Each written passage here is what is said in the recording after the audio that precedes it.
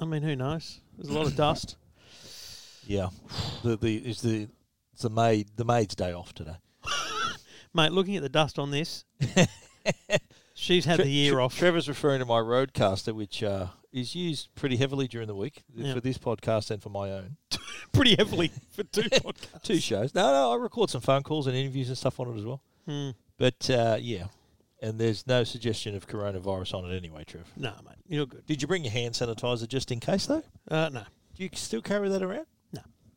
Yeah, I don't either. I just don't touch things. Have we? Yeah. That's what I do. Are we through it, you reckon?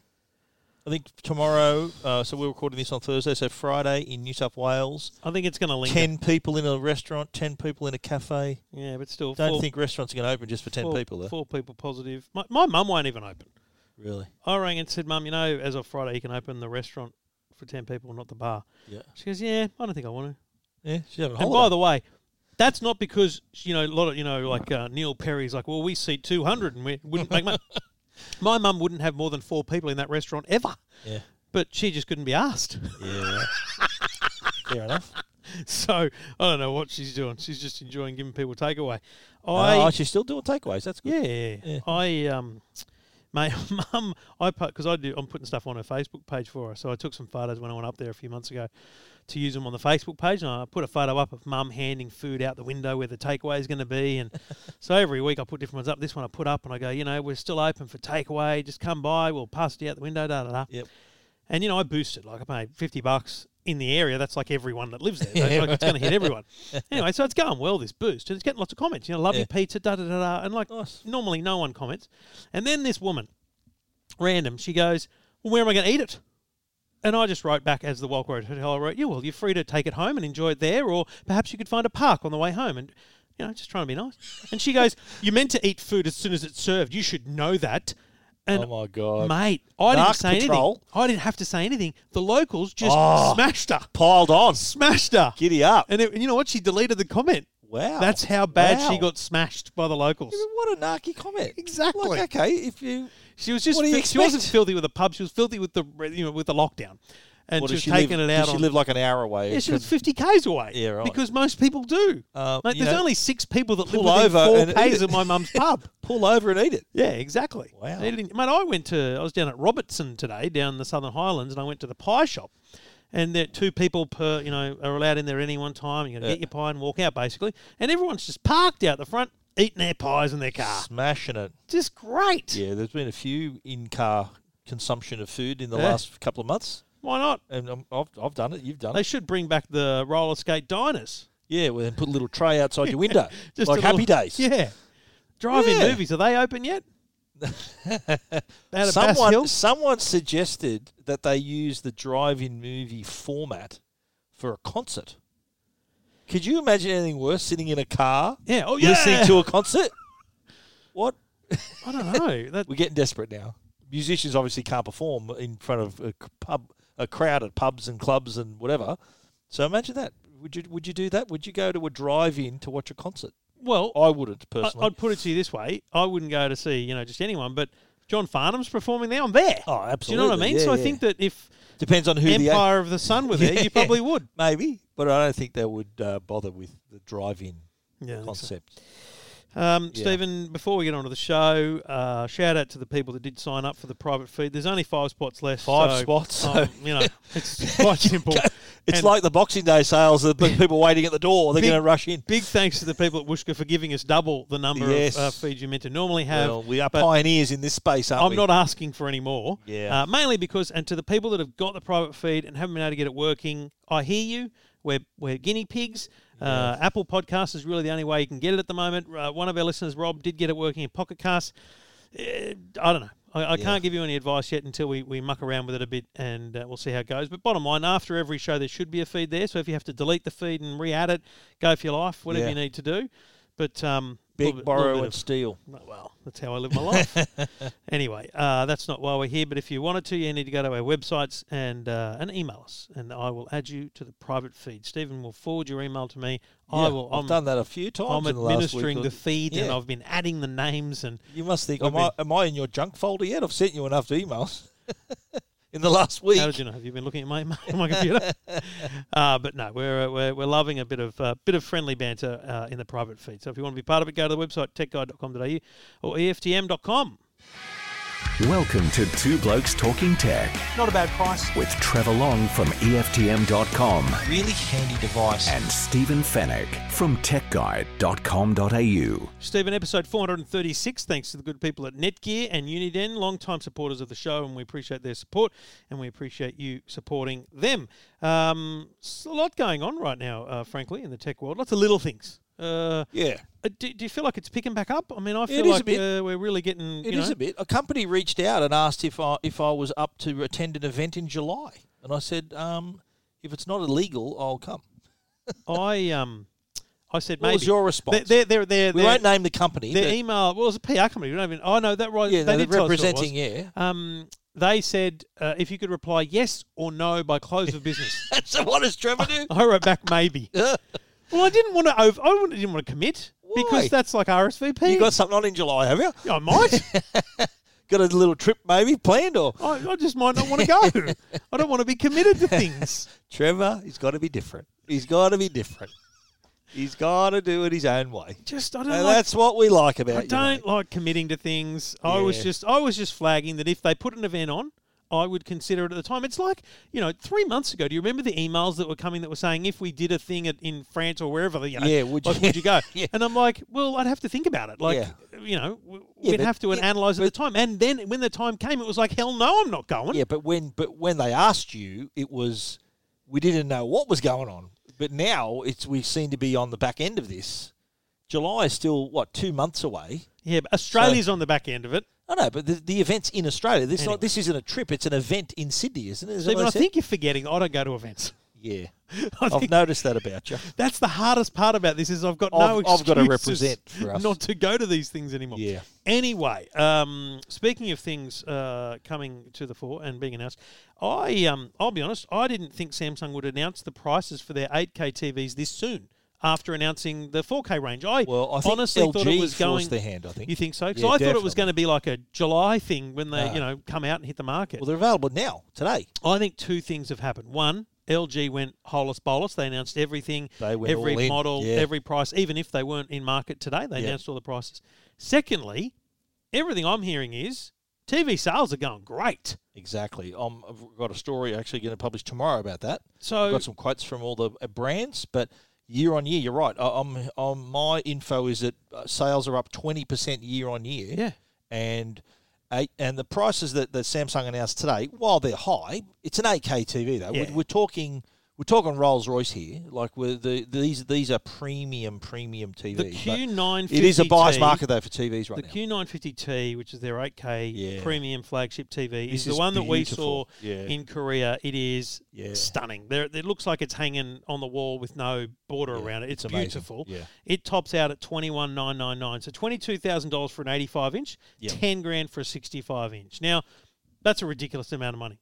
Yeah. And I don't know. I mean, if you got a lot of money, then this is the best and most beautiful TV you could buy. Yeah, but it's like you can buy a Porsche or you can buy a Ford Falcon. There's a choice. Well, you can't buy a Falcon anymore, obviously. Okay, well, you know what I mean. You can buy a Hyundai. Yes, that's why a Rolls Royce and a Mercedes Benz and all those cars cost more because they're beautiful, they're luxurious, they're well crafted, they've got all these features.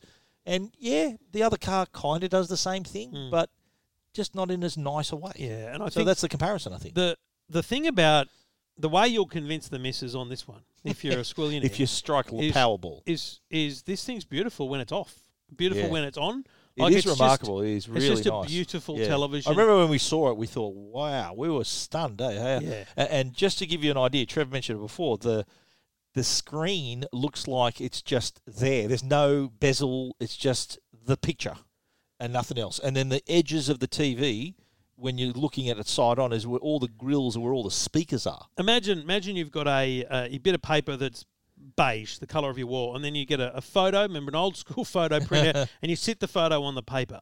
Now draw a line around that photo, a border around that photo with a Sharpie. Yeah. That's your normal TV. with this Samsung, draw it with a HB pencil. Yeah, like just thin, thin line around the outside. That's the contrast is as much as a texter versus a pencil on a drawing on a bit of paper. It's beautiful, but it's also very expensive, and they'll sell them. They'll sell them, no worries. Oh, and those are recommended retail. I'm sure in retail they're going to probably be cheaper. But we're talking here an 8K TV. We're talking just the technology. You're paying for the technology on board. The technology on board this TV is not your average TV. There's things like the active voice amplifier that can actually increase the volume of the spoken word on what you're watching. So if there's music and effects and everything going on, it'll pinpoint the voice and make it louder. Yeah. So that's one. It can also, it's got the object tracking sound as well. So the speakers around the edges of the screen, if it moves, say an object moves left to right on the screen, you'll hear that directional sound from the TV, which normally you need an array of speakers to have that effect. So this isn't just you're not just paying for the added pixels, you're paying for all this enhanced technology and the AI.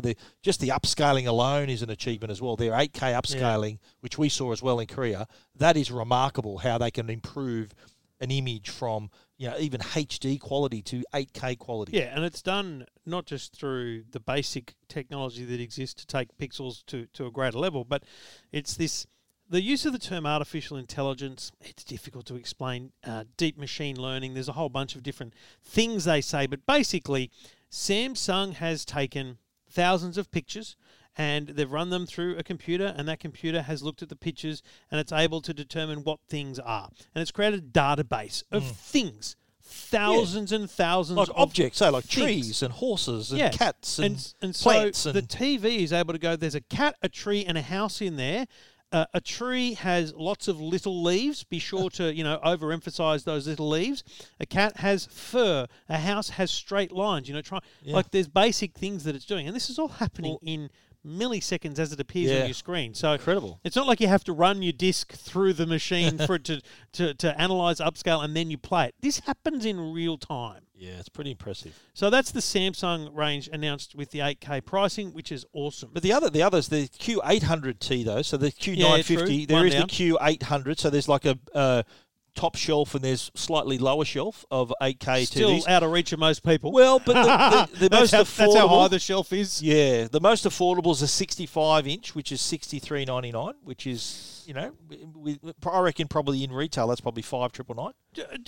But I mean, on a comparison, a top-end LG is about $5,000. So you're paying about $1,500 We're about to talk about their 8K. We're about to talk about a 65-inch OLED from LG that's $5,399. So you're kind of nearly in the ballpark. Yep. But I noticed too that the top size, the biggest size is in the 950. They've got an 85, and the 800 has an 82. It's not an 85. So there's two different sizes there. Interesting. So the 82-inch though, the Q800T comes in at $11,649, which I think if that price from 2 years, whenever they were 2 years ago when they announced the first ones, that is remarkable pricing for just in 2 years the price has come down. Also, that's the manufacturer suggested retail price. Yeah. And I'll bring you now to that LG conversation, which is pricing wise. We've both looked at an LG OLED, the C10, which is listed at 53. It's at 44, 45 in retail already. Wow. So what I did, I took every single LG that was announced that's now available in stores. Yep. They are all, to the number, 16.7% cheaper than the manufacturer retail listed price. There must be a margin in them, don't they? Well, I mean, the manufacturer listed price, has so much margin built into it that Harvey Norman and JB are happy to pull 16.7% off it. That's pretty good. So it also makes me think, why we even bother quoting the prices the manufacturers recommend? Well, I always I mentioned in my story, I know you did a bit more on yours, but I mentioned in mine that I'd seen it cheaper. Yeah. So I think having the RRP and the fact that, look, you're probably not going to pay this in store, I think is a good While thing. we're talking TV, and before we talk about the specific TV we both had, on the LG front, also, when you look at prices in retail, there's 3 LG OLED TVs. There's the B10, the C10, and the G10. And the B, gallery, C, and G. Yep. B and C, OLED C has nearly all the top-end features. B lacks a few little things. Yeah, so not amazing. Good, better, best. Yes. Yep. The gallery is pretty much the C with a couple extra things, and most importantly, the width or the depth of the TV has been spread across the whole thing. It's the gallery wall. It's made to be wall mounted. I think it's 2 centimetres off the wall. Mate, it's only $500 more than the C. Wow. Right? So worth the extra cash. At JB, you can spend $4,000 on the B, 4.5 on the C, and 5 for the G at a 65-inch. Wow, that's pretty good. I don't know why you're buying the C10. Yeah, go hard. Go big. When the G, which is going to be, because it's going to be wall mounted anyway, unless you are not, if you're wall mounting your TV, you're mad not to buy the gallery TV. But even not wall mounted, the gallery is still a smart looking television. I like the stand. I like their their slipstream little stand on the B and the. But it is. The C. But I saw it. You saw it at CES. Were mounted on the wall. Beautiful. I put like a quarter next to it, and the quarter was further off the wall than the TV. So it's remarkable how it's. That's why they call it gallery. It's like hanging a painting. Which is interesting because most people refer. I guess they associate OLED with thinness, because when you walk up to an OLED, and the C10 we reviewed, it's thinner than an iPhone. It's a $2 coin thickness at the top. Yep. So for the top half of the TV, it's this stupidly thin thing, but the bottom half, it's like 3 or 4 centimeters fat because it's got all the guts in it. That's where all the circuitry is. And all of that has been spread out in the gallery. And I honestly think that is your best OLED option, is the gallery TV. I didn't realise it was that the prices, the retail prices have come down. So close. On the LG 65-inch C10, you've got an OLED. So you looked at them regularly, right? Yep. Here's the thing. I haven't seen an OLED TV in a while. I haven't put an OLED TV up to look at and review in a while. As soon as I took it out of the box, as soon as I put it up, I went, OLED. Do you know what I mean? Yep. And you're right. I've been used to looking at it. Yeah, you're right. And I've got one in my office as well, and the one out in the lounge room is OLED as well. Yeah. I know. I am. You're right. I am used to it. But I did see, and I actually put the new one in front of the old one in my lounge room. Yeah. So I just moved the old one back. Luckily, they're thin, and I put the new one in front of it, and it was I was able to actually compare them. I compared it, and look, the differences are subtle, but the AI, the processor, does all the heavy lifting here because the OLED itself, this actual screen and the pixels are the same. Done deal, best thing you can watch. But black levels, colour. Can we agree that it is still unbeaten in picture quality? The picture to beat OLED.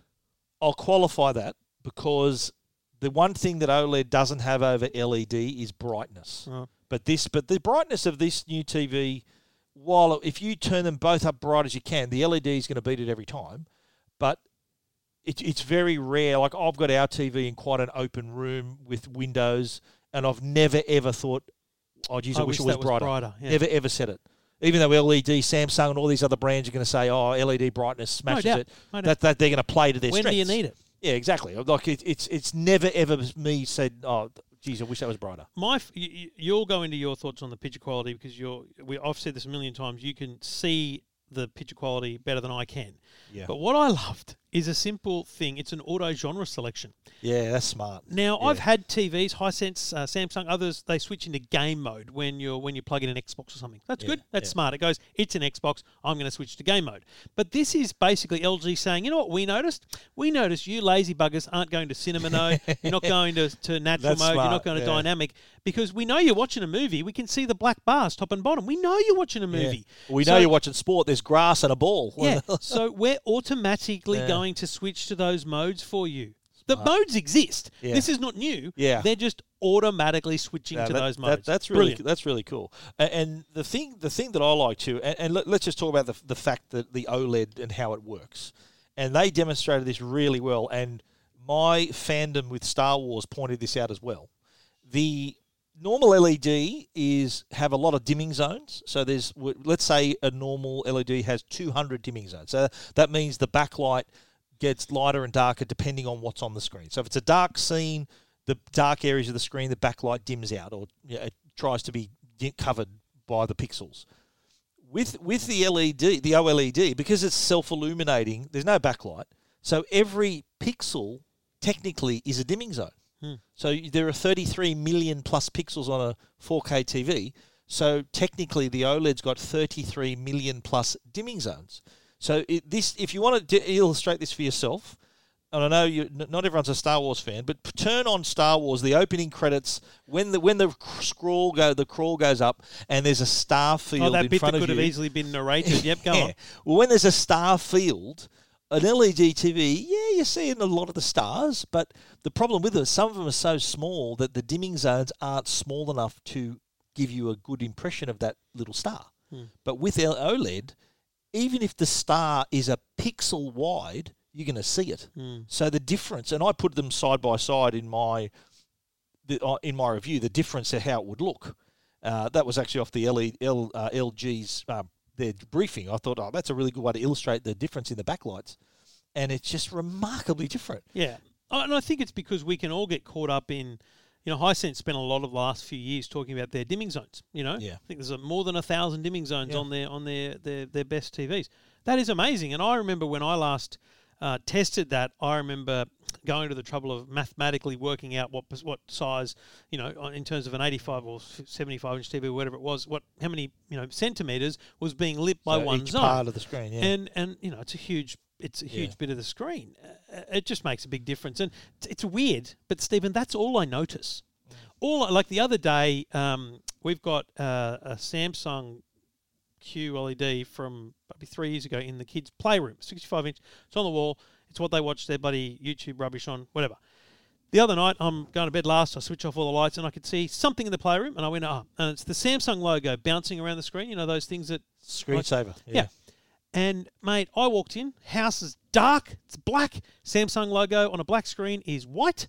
And all I can see is the grey that's following it around, the right? trail, yeah. And because the TV is lighting that area of the TV and keeping the rest black. Yeah. It's all I notice on TVs. And the OLED is my benchmark. The OLED is the benchmark for that. Absolutely. And the only TV I'm most looking forward to seeing this year is Hisense's dual cell. Because totally. I know it's... Look, I don't know if it's going to be OLED quality, but I know it's going to do the smartest attempt at actual, because it's not using dimming zones, it's using another LED panel or LCD panel to actually do what we're talking about. It's going to be fascinating to see how that goes. When's that out? August? Is it August? I feel like it's August. Yeah, August, that's brilliant. The other feature I was really impressed with was, and if you're a film head like me, if you like watching your movies, the filmmaker mode is I'll call it a brave feature. Apple took the headphones jack off as brave. Courageous. This is courageous as well, because filmmaker mode is being true to the customer, not true to the television. And by that I mean, when you watch a movie, and I reckon 99% of people listening to us right now don't realise that the TV actually does a lot of work in the background to smooth out the image and to make it look nicer. So there's a lot of, with LG in their filmmaker mode, there's a lot of directors and even actors. Tom Cruise is very vocal about this, that cringe when they look at their own work on a TV, because it's the best way I can describe it is like if a photographer takes a really nice shot, and then the screen you watch it on photoshops it. It just puts a little Photoshop layer on it, and the photographer goes, "What the hell? Like, hang on." That's what's happening with the motion smoothing and everything that goes on. Right. So with filmmaker mode, it turns that off, and it also runs it at 24 frames per second, which is like film. So what that allows you to do is to see the motion judder that is represented on the screen. Yeah. So normally, like I watch Ford versus Ferrari. Have you seen that movie? Ford v Ferrari? Great movie. I watched bits of that on the new LG, and in filmmaker mode, you notice a lot more of the judder, the sort of that rougher transition of fast moving objects. Yep. Because that's a byproduct of film. That's how even some of the films shot digitally, the directors still want to have that look. So how I described it in my review is that it's like having a rough bit of wood and you've sandpapered it. Some people like rough wood, and in the film sense, that's the rough wood. They want to see that. That's what is involved with the film, and so film buffs want to see that, what the director intended. Like Tom Cruise came out, I think it was a couple of years ago. When he was making the Top Gun sequel, he came out and was encouraging people to turn off that feature because he wanted the films that they worked so hard on to be viewed as they were intended to be viewed. Yeah. So he referred to that the whole motion smoothing. They refer to the industry refers to it as the soap opera effect. Yes. Where it's sort of smooth. You know, they smooth out all the wrinkles of the stars with filters and all that. That's what he's referring to, the soap opera effect. Yeah. And so that's what LG is attempting to do here. They're being true to the customer who wants that. You don't have to turn it on if you don't want to. Yeah. It's in the settings. You can turn it on or off. But that's what they're going for, to give the customer the choice, which is, I think, very brave. I think they're telling the customer, listen, we've got all these great technology, but if you can ignore that if you want to watch your movie. So the other thing about the TV that I noticed in my review was we need to redefine smart TV. Because, you know, you can go to Aldi and get a smart TV because it's got Netflix, right? Because it's got the internet. And it's got a Wi-Fi connection, Because it's got internet, it's a smart TV. Yeah. But having internet, tick. Having Google Assistant, Alexa, those kind of things, tick. Yep. And then having kind of smarts to do things like image upscaling. Like this is the thing. This TV is intelligent. You know, it's an intelligent TV. The home dashboard to me looks spectacular. That's improved from the even last year's model. That's a totally different look and layout. I got to nice. say, and I said I only had the thing for 4 days plus the weekend. I had packed it up on it. Like I literally had it for 4 days. Yeah. 3.5 watching it. You know, it wasn't enough time to really same. explore that. I asked if I could keep it a few days longer, but they said no, they're going to come and pick it up today. I said I want to keep it another few days. I don't think you could really explore the home dashboard without it living with it. Yeah, you'd need to know what it's like for months, and I think that I can't sign off on the fact that it's perfect, but it looks really well done. The way they've laid out the home dashboard in terms of smarts, in terms of still showing your picture coming through, you know, your smart appliances, even when you hover, even in the I noticed in the dashboard too, there's that you still see what's on your live to what's playing, so you're not going to miss anything. And you can change the input of that. Like I had that, and then when I flicked that to HDMI, exactly, and it switched. Yeah, it was excellent. There's also AirPlay on board too. Don't forget AirPlay. AirPlay out of the box was good. Yeah. The WebOS version is at its peak. It's really nice. So good. There's so many more apps that now have that second band integration, so that when you hover over Stan, you got the suggested Disney titles Plus and has stuff. that. Apple TV has that. Even I had the photo on my reviews. Stan, they've got all their recommendations. Netflix, of course, Prime Video. So out of the box, this is just connected to everything. Like what more could you? What's missing? KO. Nothing. Oh, KO, but in the case of KO, you can use AirPlay to get that on there. I get that. But it's coming, isn't it? It's coming. You know what? That excuse you could use for Stan and Netflix as well. Yeah, okay. The fact is, having it built, we use to watch KO in our house because the Supercar E-Series, the virtual racing, is on every Wednesday night. And Jacko and I, we've got a TCL 55-inch QLED from like 3 years ago that's an Android TV that's got KO on it. TCL TV's got KO on it. Well, it's an Android TV, so you can install KO, right? That's just sitting in the so any Android that's in TV our can kitchen have dining KO. room. Yeah, wow. So, mate, that's the TV we use. Wow. You know why? So a Sony TV would have it then, Android. Yeah, any Android TV. Wow. But the Aldi Android TV can have KO, yes. But my point is that the Samsung, if it has an Apple TV, the Hisense, you know, whatever it is, so in our lounge room, Hisense don't have KO, so we'd have to switch to a Chromecast or an Apple TV input, then find that, you know, powered up and stuff. It's just more complex than just going yes. Yeah. So I do think LG said that to me when I answered the question. When I asked the question, they said, "What about it? You just use Apple TV. Don't worry, mate. It doesn't change the fact that you wouldn't. They would prefer they had it, of course, because it's popular. But and Hisense haven't got it either. No, it's only Samsung. No, Samsung's got it. Yes, on 2019. So they've got like an exclusivity deal, or just the others aren't up to them yet, or what's the go? Mate, someone's got to build it. It costs money. Okay. Unless LG are going to spend money to get it built, KO is going to build it when they're good and ready. Yeah, I bet. But I don't think it'll be long because, to digress, KO is not a company called KO. It's a company called Stream Motion. Yeah. They're also building the drama and entertainment versions of KO, right, for Foxtel. Oh. So when Foxtel launched the whatever the hell going to call it, Bruce, or whatever it's going to be called. Stan. Funny that, wouldn't it? Let's call Bruce and Stan. Imagine calling the drama service Bruce. Call it Meryl. Meryl, whatever. Meryl Streep. Whatever you're going to call it, that gives another level of credibility. So that app just instantly, it could be put on Samsung TVs because it's really just a rebrand. It's a redeployment. So I think that it will come to more TVs in a very short space of time. I want to mention the sound aboard Yes. these TVs. I don't know whether you gave the Dolby Atmos a workout. Look, I'll be honest with you. I pressed it, I did it, but I just don't believe that you're getting anywhere near true Dolby Atmos from a 2 centimetre thick TV. Yeah, I did it, and all the Star Wars movies on 4K have Dolby Atmos, and I did. Well, it's not going to beat a soundbar or a dedicated speaker system, but there is something there. Yeah, there's something. I think it just adds just a little bit more to another layer to the sound. So it's good, not great, but at least it's there. You know that if there's that track available if you want to enjoy it. So better in a smaller room. If you're in a smaller room, it would sound better. The thing I would say is the bottom line. This is a brilliant TV. Yeah. It is, frankly, almost impossible to fault bar one thing, the price. Yeah. And that's LG's challenge. And look, there's nothing they can do about it because they're expensive to make. That's the bottom line, right? OLED panels are expensive to make. We know they are. And LG are good at it, and they're extending their lead in this area. They're really, really. They've put all the chips on the table with the OLED, and this illustrates how confident they are with this technology and how further they've taken it. I wondered even before CES, I said, what more could you do with OLED? Like, what can they do?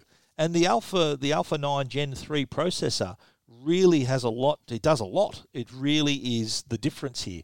Because as I said before, the physical OLED panel itself, it's still the same panel. Yes. It's what they do with it now that's better. And so it's funny because what I would say is I don't know that I'd noticed those improvements with the AI and the processor, but what I notice are the tweaks they've made to the software. Yeah. You know, the more apps that have got the 2-bar WebOS, the home dashboard, those things are what I believe make this a better TV than last year's. Absolutely. Picture quality-wise, I'd be happy to recommend last year's OLED to you if you can get a deal. Absolutely, yeah. But you're right. I think once you lay your eyes on this thing, you can't unsee it. You'll always notice how really just inky black the blacks are, and the colour's really nice, and it's just that contrast is brilliant. It's amazing. The great thing for me, turning it on for the first time and going, wow, was it reminded me of the experience most people are going to have when they get their first OLED. Yeah. They're just going to go, wow. Yeah. And it doesn't matter what you paid for it, you're going to be happy. And I think, too, once you go OLED, I don't think you can. No, I don't think you can go back. Yeah, I don't think you can have another TV. Agree. Yeah. 100. So if LG get you in the door, they may have you for life with this technology. It's a very good point. Yeah. Like I don't think, next time we'll try QLED, because it's kind of like going from power steering to not having power steering in your car. You know what I mean? Like you're used to it. You want it, and so yeah. All right, you can read our full reviews of the LG C10 OLED TV at techguide.com.au and EFTM.com. This is Two Blokes Talking Tech. Now, I've got an announcement to make, Trev, about 5G. Okay. There's been a lot of speculation about what 5G is actually capable of, and a lot of people have really gone too far this Just time a bit, yeah. with their theories and protests about 5G and their thoughts that it actually spreads coronavirus. It's beyond belief that it's gained so much momentum, and it's funny because the media pick it up because it's like it's so dumb that it's good that this story's going on. Like it's like that. You know that the movie and it's referred to in Seinfeld, Plan 9 from Outer Space. Remember the movie they go see when they were waiting for the Chinese restaurant? That run? It's so bad, that movie. Have you ever seen it? No. It's so bad that it's good. It's like that more recent movie, The Room. Have you heard that movie, The Room? That was made into... It was a film, became a cult classic, but it was so bad... It had like a cult following that people would watch it every week at the theaters and everything. So... That's the sort of appeal that this story's had, that 5G spreads the coronavirus. Yeah. So that the media's had a bit of fascination with it. I'm very happy to say, though, that the House Standing Committee on Communications and the Arts this week came out with their 5G inquiry report, and they concluded that 5G is safe. In fact, the Australian government has committed, I think there's $4 million to promote the fact that it's safe as well. Yeah. So all the tinfoil hat wearers, you're costing us $4 million in taxes there because they've got to actually put a campaign out to tell everyone that 5G is safe. The Parliamentary Committee literally said that it has been assured that 5G is safe. Yeah. I mean, I've been through this. I'm kind of over it. It's so annoying. It's so frustrating. But it's about as annoying as the people who don't want to download COVID Safe. You know, it's like, there are always going to be people who are just like, and if you want a bit of fun, join the Know Your Rights Facebook group on Facebook. It's a bunch of people who think that they're above the law.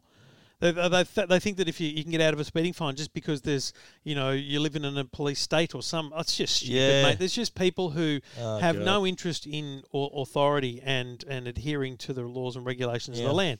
And they're the kind of people that are spreading this rubbish as well. I mean, mate, the fact that there was people protesting the lockdown and they bore signs that said, we shouldn't be locked down. 5G causes cancer. 5G's killing bees, and Carol Baskin killed a husband. I mean, these people are just loonies. A bloke had that on his sign. I mean, it's just... I saw it. It was busy, a very busy sign. But honestly, the whole conspiracy theory around it is... That's what makes a conspiracy theory, that it is like something... It can be worded in such a way where you think... Some people may think, that might be right. Yeah. It's just like people thinking, what's the most famous conspiracy theory? 9/11. That man never landed on the moon. Yeah. The moon landing, 9/11 is another one. Like, come on. Why would the government kill its own people, you crazy loons? Please. But how would they stage the Pentagon crash? And the moon landing one, though, the moon landing one I've come to terms with because I now know, I believe I know why it happened. The conspiracy. Yeah. You see, because if you watch when the 50th anniversary of the moon landing happened, they replayed in real time the CBS coverage of it. Yep. Now, you've got to go back 50 years and realise they didn't have cameras. They also didn't have great CGI graphics and different things. Yeah. So what they did was they created a set and they filmed a bunch of things, including a man jumping off it and the thing touching down. They filmed a bunch of things. And because those things ran in the coverage, I think that people took that vision and went, but it was all made up. It was made up so that you could demonstrate what was happening because there was no actual vision to fill the friggin' time on the air. No, I'm not in the habit of recommending other podcasts, but there is a really good podcast that techguide.com.au. Apart from that, but there's a podcast called 13 Minutes to the Moon. Right, it's been number one podcast for ages in the tech category. That's if you're really fascinated about the absolute minutiae of the moon landing, well worth a listen. After you've listened to Two Blokes, of course, and Tech Guide. Yeah, sure. But 5G now, the whole it's gaining momentum now. Like, I think Telstra just today committed an extra $500 million to speed up the rollout, and even D-Link also came out with a number of three 5G products as well. So the rubber's starting to hit the road here. We're seeing a lot more. Every second device we see now is 5G. Telstra's already, the HTC 5G mobile hotspot's already been out for nearly a year now, hasn't it? Or Samsung, I think one of their A series phones is going to be 5G. So we're seeing now that this is real and that people can actually have 5G coverage. When you saw when Vodafone launched it, was that at Parramatta? You saw that. Yeah. But I think even now, if you're in the CBD, if you're a Telstra customer, you probably see a lot of 5G now. Yeah. And around the airport, I think as well. Mate, there's a fair bit of 5G now. Yeah. Like if you look at it now compared to a year ago, yes, it's doubled. Melbourne has, I think they are saying about 50% of Melbourne is covered. But then when you look at the map, you realise that it's still the thing that 5G doesn't have that 4G has. So every G gets worse in terms of its coverage. So one tower doesn't cover as much space with 5G as it does with 4G. So you get these genuine spots on the map as opposed to these kind of broadcast waves. So in terms of coverage, but capacity-wise... Capacity they is can greater. top a lot more. That's take right. a lot more. Right. Which is why it will maintain its speed because there will always be more towers for 5G than there was for 4G. Which is why it's also a bit sneaky of Telstra to say we're going to have 3,000 towers by whenever or whatever number they give because you can't compare it to 4G because the same number of towers in a 4G world and a 5G world does not equate to the same amount of coverage. What we need to know is when they're going to have ubiquitous coverage. But that said, Telstra has done huge things, and they have lots of coverage areas in both Sydney, Melbourne and Brisbane.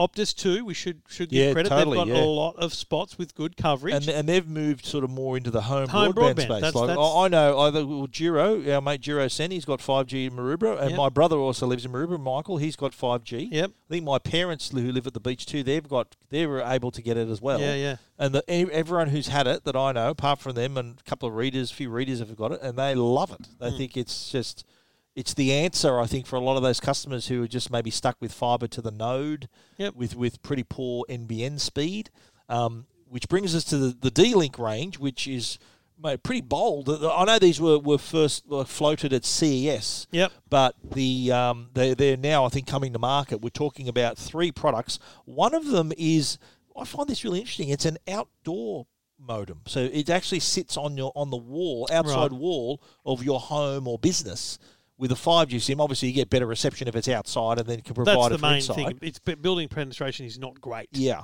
And then there's another one that's like a gateway for indoors. So it looks like a modem. And then there's the other one, the Wi-Fi 6. So it's Wi-Fi 6 for all the devices connected, and it's 5G.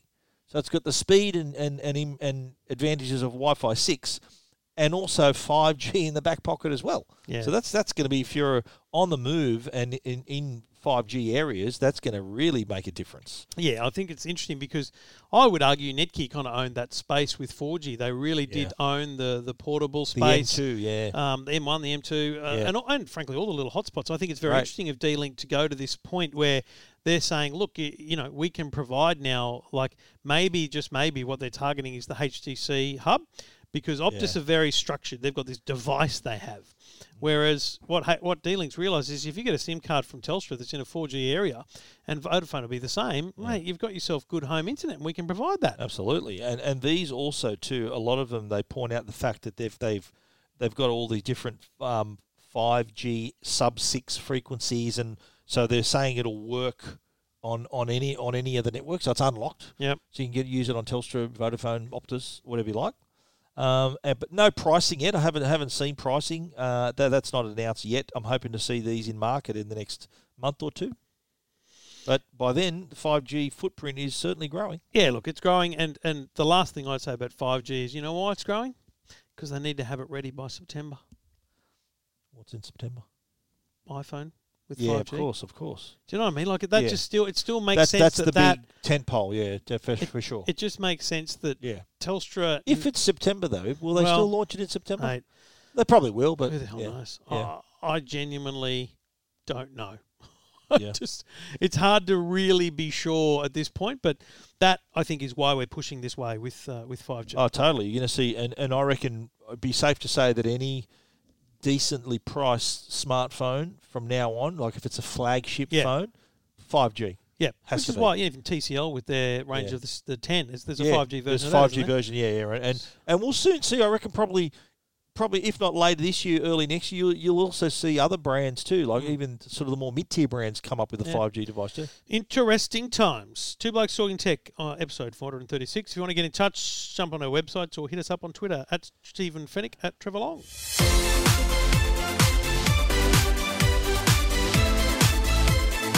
And we do it all thanks to the good people at Netgear. And I love this phrase from Netgear. They say it on their website. Give your home a Wi-Fi hug. Orbi blankets your home with a steady Wi-Fi so you can stream wherever you want without a worry. No more running around looking for a stable internet connection. The whole point of the Orbi and other mesh systems is that they provide your entire home. What I describe as a dome of internet over your home. Stephen, I heard you on the radio on, what day was it? I feel like it was Sunday morning.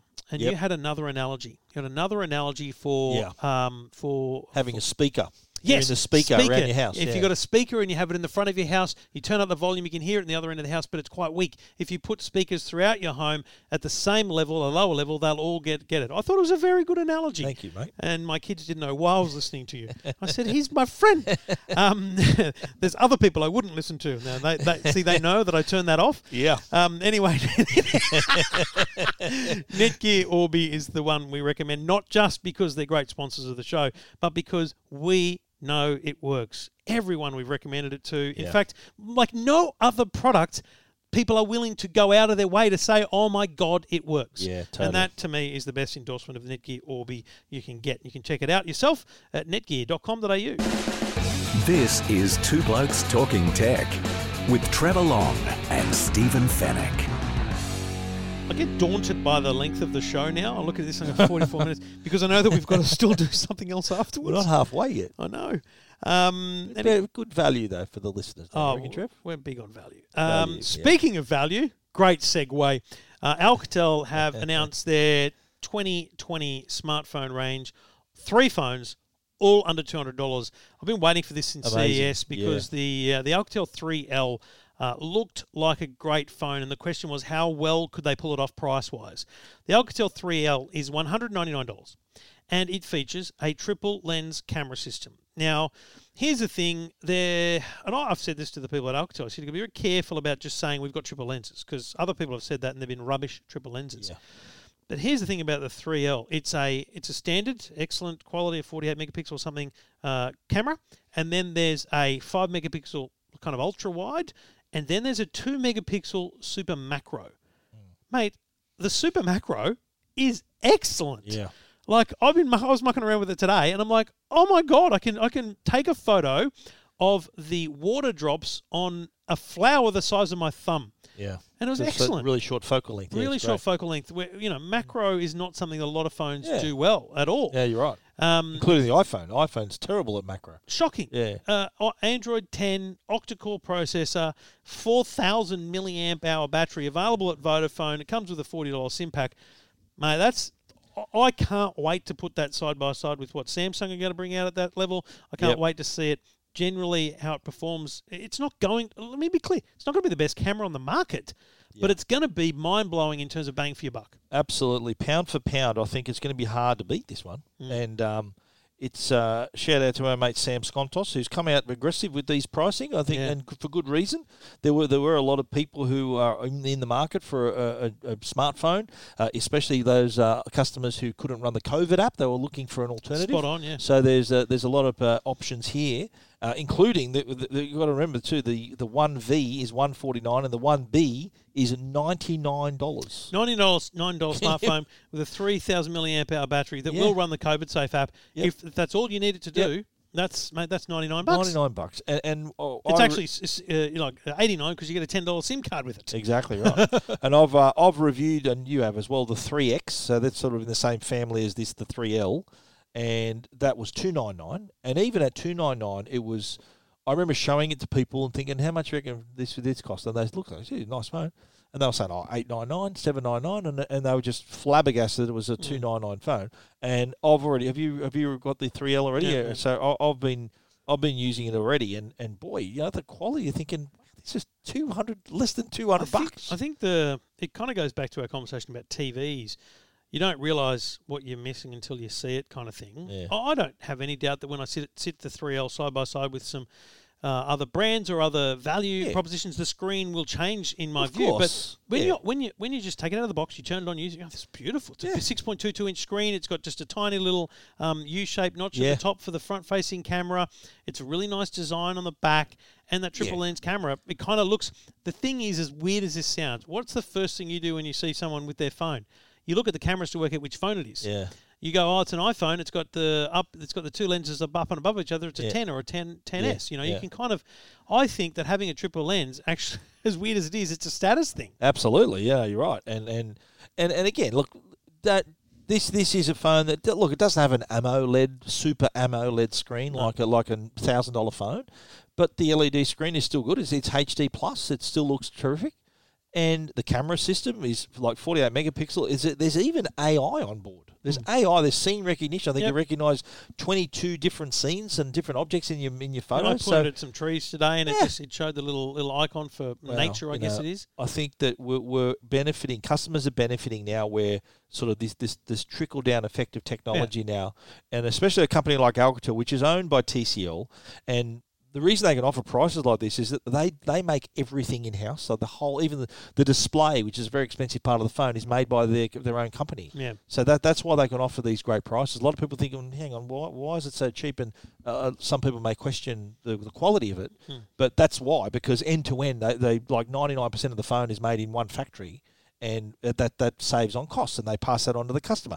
This phone, if they priced that at $299 like the 3X, people wouldn't bat an eyelid. You think, that's $299 phone. And I think it's a smart play from Vodafone to pick it up, because what they're getting right now is they're getting those people walking in going, my phone won't run COVID safe, or I'm not getting good enough photos, or whatever it is. And or I want to buy my kid their first phone, or like an older customer, like you say, might want to have their first smartphone. The COVID safe app might be one example of it, but as you said, kids is another great example. Jackson's first phone was a Huawei Nova, and then he tested the 3 series last year for Alcatel. You know, there's absolutely nothing that this thing won't do that is asked of it from a teenager. Absolutely right. It's really just when they start to get into deeper and more power performance things that you might start to look up the range, and that's where that's why the strategy from Alcatel TCL in Australia is well, let's keep people in the family. And when they're done with their 3, let's get them into a TCL. You know, so that's the smart move. It is good, and even the TCLs, I think they're about $499. Start at $499. Even they're sort of really good bang for your buck as well. And looking forward to seeing. They should be out soon, shouldn't they? Are they out the next few weeks? Long, yeah. And they've got a 5G, I think, version later in the second half of the year, 5G model, and the two first ones will be the 4Gs, but with all, like, again, a sort of next level of specs and camera quality and everything. It's just, I mean, it's a bit of a pinch yourself moment to think that there is a company that can announce 3 smartphones, and all 3 of them are under $200. Yeah, amazing. But you'll find them at Vodafone staggered over the next couple of weeks. And they're also South Sydney sponsors as well, so we love them for that too. Go the Rabbitohs. We could Can't wait for the footy to come back. Come on. Your blokes been vaccinated? Yeah, they're all good. No one's afraid of a little prick. Pin prick, I mean. But like, let's talk about that for just briefly, right? We'll just digress slightly, right? Yep. The guys who are not the sort of let's call them the anti-vaxxers. Yep. One of them is married to a really famous anti-vaxxer. Yep. And who loves a bit of Botox? Yeah. Anyway, but she's. I think that's kind of. He's got to make a decision, because that's the new rule. If you want to play, you need to have the jab. Yeah. So if you don't have the jab, you're not playing. Yeah. And you're going to walk away from your contract over that, are you? And this is a guy who plays contact sport for a living, and who is risking long-term brain damage playing every week. Doesn't want to have a needle.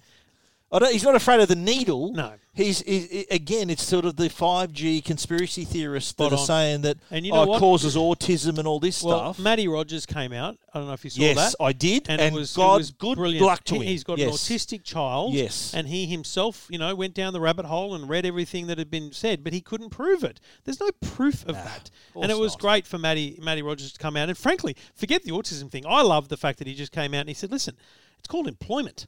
You do what your boss says. You're required to do something. And some people have to pee in a cup when they go to work to make sure, like a security guard might have to pee in a cup to make sure they haven't, taken drugs. League players do that. Yeah. Yeah. And it's like, hey, on the field, you follow the rules. Yeah. Off the field, you follow the rules. And that's the new rule. It's just bizarre. Anyway, bizarre. See how that turns out. Anyway. All good in Parramatta and South Sydney land. That's all that matters, really, isn't it? Well, Parramatta they were leading the competition, and I remember when this whole drama started, they wanted to end the competition because they were ahead on for and against. They said, "Righto, we've won the comp. 2 games in." Yeah, but yeah, I think even at the end of the year, we'll say we won the real comp. Yeah, maybe we didn't win this aftermarket. When there was crowds at the games, we won the comp. Yeah, yeah. 2 blokes talking everything.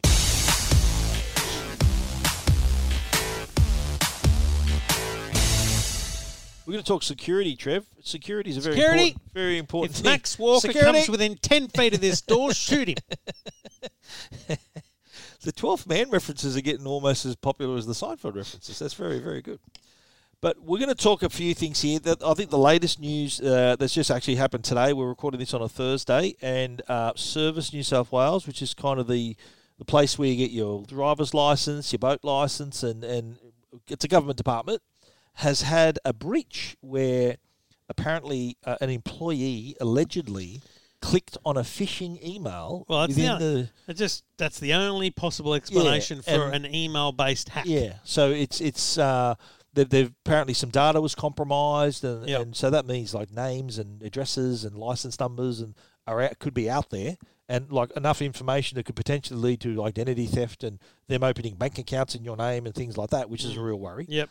But the time we're living in now, the security, I think it's a cyber criminal's wet dream right now, because there is everyone working from home outside of their IT protection of their company, their corporate protection, and a lot of people curious looking online about information about the coronavirus, so everything's just playing into their hands. Yeah. And like I was thinking about it with, so my mum, as I said, runs the pub. She's applying for all the grants, and she rang me the other day, and she said, I got this email from Service New South Wales. I've got to send it to the accountant. It was all legit. But it made me realise, do you know what? My mum's a sucker. Like, she's the likely sucker. If she gets a text message or an email that potentially says something that she is waiting for, like, we've got your application, there's a problem, we just need you to click this link and fill in some details. All you need to do is ask for a name, driver's license, date of birth, and address. And frankly, if you're filling in something about the ATO, you're probably going to provide all that, and you've just handed over your identity. Full stop, done. What about how cheeky these bludgers are that are running the phone scam, the JobKeeper phone scam, where they're calling people, and just in some cases they were just lucky they lucked out and were talking to people that were actually on JobKeeper. And they were pretending to be from their organisations. There would have been a bit of homework involved. So they're ringing. So say they ring me up and say, "Look, I'm ringing from head office, and we just want to process your JobKeeper payment. We just need you to update your bank details. Want to deposit this money in your account. Can you just help us out?" And there'd be a lot of people think, "Yeah, sure, here, that's my bank account details, boom, and that's it." That's how cheeky these bludgers have become. Mate, in a time now where people are out of work, unemployment levels higher than they've ever been. And there's still these scumbags out there doing this. Wouldn't you love to be involved in a raid on these scumbags? Yes, I would. Kick down the baseball door. Bat. Yes. I was thinking lightsaber. Yeah. But I don't want to break my lightsaber. Break one behind you. Yeah. I've got a big wooden baseball bat, an old school one that I just take with me swinging. We don't condone violence on the show, but against if you caught someone who's tried to steal your money, then good luck. I didn't say what I was going to do with it. I was going to smash his computer. Obviously. Yeah. Okay. Yeah. Well, yeah, okay. That's the first thing. That's the first thing, maybe, that you start with. Start with that, and then his fingers one by one. Work your way down. 24 style, Jack Bauer. Yeah, wow. Except it is a worry though. I think that it's people sad. we really need to. And the ATO came out and said, look, we send emails and SMSs, but as a reminder that you've got a message in your MyGov account. So they never ever send a link in an email or a text message. So for those who have received a text message from the ATO with a link in it, don't click it, because it could be some malware or a malicious site, perhaps. But ring the ATO. It's just a reminder that these are the times when you need to be hyper vigilant. Oh, totally. Yeah. We're desperate, you're desperate to find out what's happening with your process, payment or whatever. And this is going to happen for months, because I misunderstood. I thought it was just you apply and then you get one big lump sum of 6 months worth of JobKeeper. But it's every month you've got to put in the data and put in the details and fill it all out. And, unfortunately, these scams are going to go on. So be alert, be alarmed, be aware, and all that stuff. But also, this is a reminder to have antivirus installed. Yeah. And without any fear or favour, all 4 big antivirus, Kaspersky, Norton, Trend Micro, McAfee, they all have internet security protection that will stop you clicking links that you shouldn't click. Yes, and even have licenses to use on your mobile devices. A lot of people think, I don't need it on my phone, but you do access the internet on your phone, and it could save you from going to a malicious website. Yeah. So that it's definitely worth having. And look, if you got any connected device needs to have some kind of security. You Spot have to on. do it. Yep. Anything that's connected, make sure you've got protection from one of the big companies. And obviously, Norton, in your case, Trend Micro and mine, Yep. there's a lot of great people out there, but just please be secure. You don't drive your car without friggin' insurance. Why are you using your connected devices? Don't drive without a seatbelt on. No, that's right. Yeah. But the Norton, speaking of Norton, they are offering 6 months of Norton family software for free and without having to put down a credit card. Normally when you go the free offer, you put down the credit card, and then if you forget to cancel at the end of the month, then they bill you. In this instance, they want to give you the software 6 months worth, no credit card down. You can use it, and I guarantee you'll probably end up paying for it in the end because it is really good security software, especially for families. And you know this yourself. You've got kids on devices, and you can't just keep an eye on them wherever they go. They've got smartphones and tablets and everything, and this helps you keep track of all of that. You even get reports on the sites they visit, and you can ban certain sites and things like that. So worth it. It costs you nothing. 6 months Norton LifeLock. Yeah, Joe has to come in and knock on your door to get access to certain websites. It's unbelievable. the hoops you put in front of your family to use the internet. My kids are all adults, mate. I was talking about your wife. No, she can go wherever she wants, mate. She tells me where to go. I don't tell her where to go. Now, let's just get that clear, okay? That's how it works in my house too.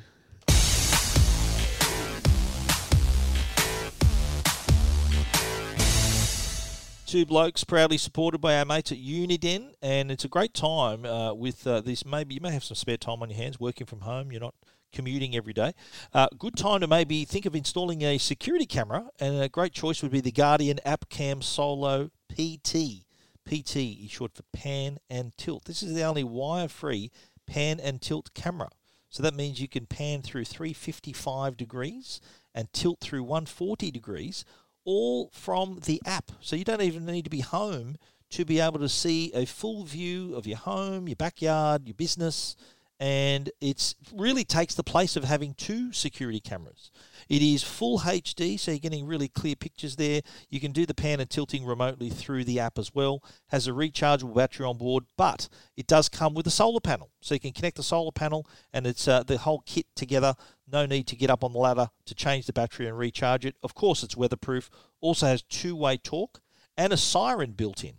It also has the unique technology to Uniden. It's called ThermoSense, which means that it can detect heat and motion so that you're not getting flooded with false notifications of things moving in the background. Well worth it. Take charge of your security. You can really do that with the AppCam. The Cam Solo PT kit comes with the solar panel, don't forget. If you want to check it out, it's at uniden.com.au. This is Two Blokes Talking Tech with Trevor Long and Stephen Fennick. I don't even know what your topic is at the end. I can't wait to find out.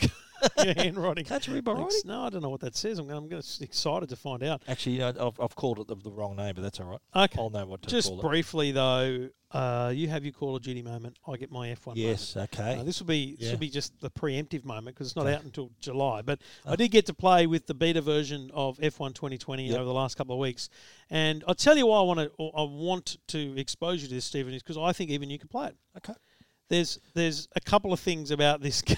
So it's like an on-rails part, is it? Or There exactly. Okay. Exactly. Righto. So it's a bit more forgiving. In Grand Prix mode, there's now a casual mode. Okay. But the whole race has to be that way. So I can't be in a pro mode and you in a casual. The whole race has to be casual. But what it means is, like, and it was funny, I've been driving Audis for the last couple of days, and they've got this built in where, you know, when your car kind of pushes you back into the lane. Yes, lane assistance. It's like seriously aggressive. I'll turn that off on my car. It's seriously aggressive on the Audis, and it's hard to turn off because they're trying to keep you safe. Right. But that's what you have in this F1 2020 casual mode. Okay. But you go towards the edge of the track and it just pushes you back. Now you can turn directly opposite and it'll go off, but it almost never spin.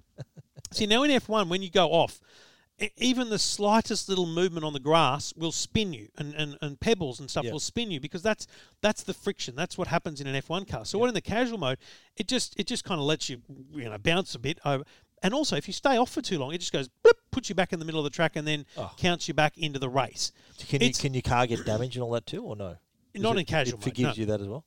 But in the normal full-on mode that you play... Oh, in the normal full-on mode, you tap someone, it's over because, you've lost your downforce on the wing, just like in the real thing. Right. But, mate, I was really impressed with it because the problem is I love watching my kids play it, but Jacko's, really good. Little bastard can beat me. Beats you. Even in the new... there's 2 new tracks. His young reflexes, mate. Zandvoort for the Dutch Grand Prix and Hanoi for the Vietnamese Grand Prix. Oh. Races we've never seen because they didn't happen. But they were due to happen in 2020. Yeah, but I've now raced those tracks and they're awesome. It's like, look, wow, it's a great thing because it's a brand new track to learn. So they're awesome. Highly recommend those. Photorealistic as well. Must look amazing. Yeah, it looks amazing, right? Wow. So the new tracks are awesome. The casual mode is awesome. Yeah. And then the other thing they've introduced, which we haven't tested yet, is called My Team. So when you start a career, you can be the 11th team in Formula One. So you can create a whole new team. Create an EFTM team. I think I will. You create the colour scheme. You choose from some logo mechanics and stuff. Is that right? That's cool. Yeah, and so you then have to not just manage the team, the finances, the sponsorship, employ other drivers, but you also race. You can't just manage the team. And I spoke to the developers. Football Manager. Remember that game, Football Manager? Yeah, but you have to go on the field in this. I spoke to the blokes from Codemasters who make it, and I said, "Do you have to race?" He said, "Yes, because it would be against our grain to have you just managing a team. There are management games out there you can play. Okay. We're a simulator game, but we just want you to have the whole experience." And he said it's also very interesting when you sit in your car and you're racing, and your teammates trying to pass you. When you're the team owner and manager, you're thinking, "Yeah, okay. We need the points. If you're faster than me, go." Really? That much detail? Wow. Because normally your teammates trying to pass you don't give a rat's. It's like, mate, you're not passing me. This is I'm not invested in the team. I'm invested in my world championship. Just ask Sebastian Vettel, eh? Yes. And Mark. So Mark, what's his second name? Mark. The guy who used to drive for Red Bull. Mark Webber. Yeah. Oh, Multi-21. Yeah. Wow. What about your knowledge coming in there? Hey, mate, I've got nice. a bit of back pocket F1 information. Anyway, F1 2020 comes out. Yeah. 10th of July, a little bit more to go in terms of development. So this is platform, PS4, Xbox, or is this PC game? It's everything. I've been playing it on PC. So the beta's only available on PC. Yeah, right. So I've got the whole rig set up at the office. It would be awesome on the PC. Yeah, it is actually. It's really, really good because you can have the wider screen and nice. It's very, very nice. Question without notice. Yeah. Is Daniel Ricciardo going to go to Ferrari or not? I don't think so. Because Vettel's leaving, is that what he said? Yeah, so Vettel's gone at the end of the year. It's either there's going to be one of 3 things happen at Ferrari. It'll either be Carlos Sainz from McLaren, Daniel Ricciardo from Renault, or something crazy like Mick Schumacher, Michael's son, who's been doing very well in the lower categories. He'd be super young, but I don't think Ferrari would do that. I think Ferrari would bring him into the academy and put him into some other team for a couple of years and then bring him into Ferrari, like they did with Charles Leclerc. Yeah. But if I had to news was saying he probably won't. If I had to put money on it right now, I think Carlos Sainz is probably already signed with Ferrari, and Daniel will go to McLaren. Would you prefer him at Ferrari? Would that be a good move for him, or is McLaren going to be? So if he's leaving Renault at the end of this year. I don't think there's much doubt that he'll leave Renault at the end of this year. And so McLaren are courting him too, are they, or is that sort of already been going on for a while? He's one of the gun drivers. They all want him, but see. Imagine him in McLaren or a Ferrari, you do well, eh? Well, see, McLaren right now are doing well enough to get, they're basically battling with Renault. Yeah. But next year they're going to have a Mercedes engine, so maybe they're going to be faster next year. So, there's some reason to think they could be better, but there's also reasons to think that would be bad because there's meant to be new rules next year, and I don't know. Anyway. Yeah. When are we going to see F1 back again? Have they set a date like the NRL? They think they're going to be doing something Peter Volandes over there, mate. Get Peter Volandes over there. Something in Europe in July, but July, really, Europe's still got some dramas, mate. I don't know. Like if you're Daniel Ricciardo stuck in your farm at Perth, safe. Was he in Australia? Yeah, right. Like, would you go back to Europe right now with COVID everywhere? Well, I don't know, mate. In 2 months, you might though. It's a long. If work duty calls, that's got to take precautions, of course. But he's got to get an exemption from Border Force to leave the country. Yeah, true, right? So, well, that's these are the issues we're going to face in the coming months, aren't we? Bring it on. 2 blokes talking rubbish.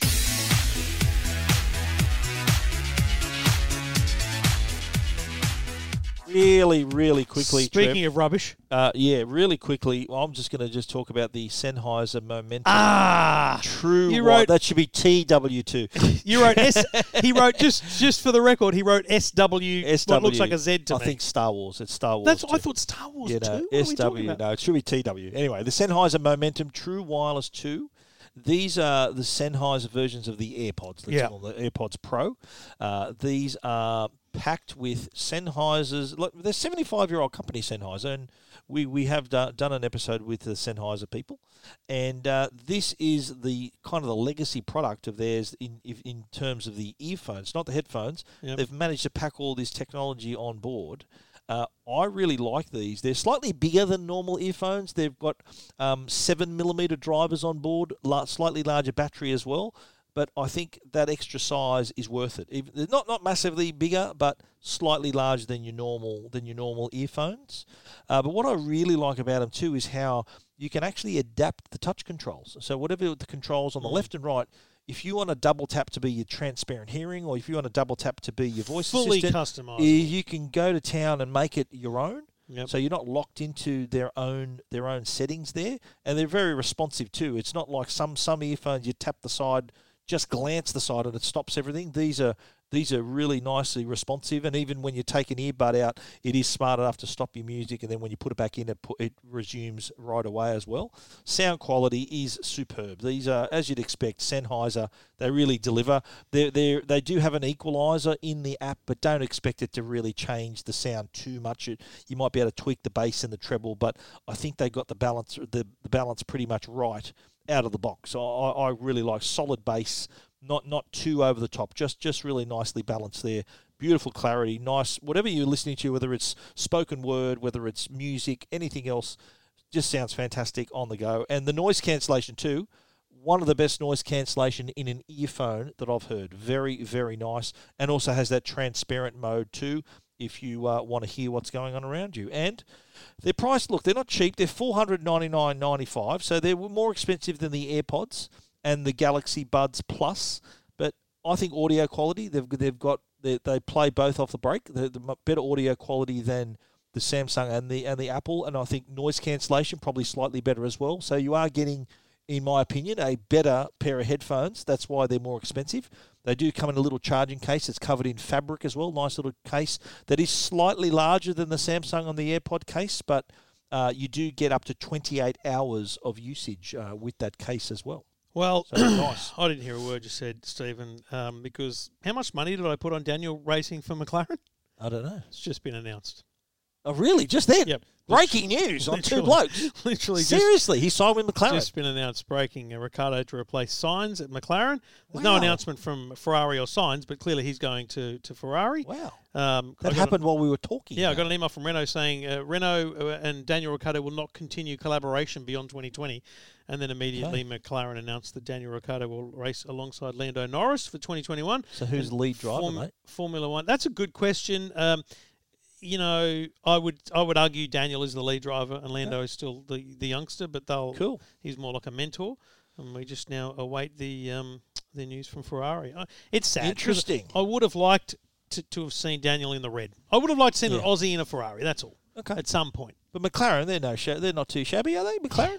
They're a big name, they're a big brand, but you know they're not exactly winning races right now. That's the problem for Daniel. He wants to win a world championship. Yeah, of course. But they got a lot of money, so good luck to him. Good, well, congratulations. All right, thanks for listening. Thanks for downloading another absolute crackerjack episode there, 436. And don't forget to tune into the Tech Guide podcast next week for the 400th episode, Stephen. Oh, please, yes. Send Tech Guide, there. my 400th episode. Yes, please listen. It's and we'll be back next week for episode 437.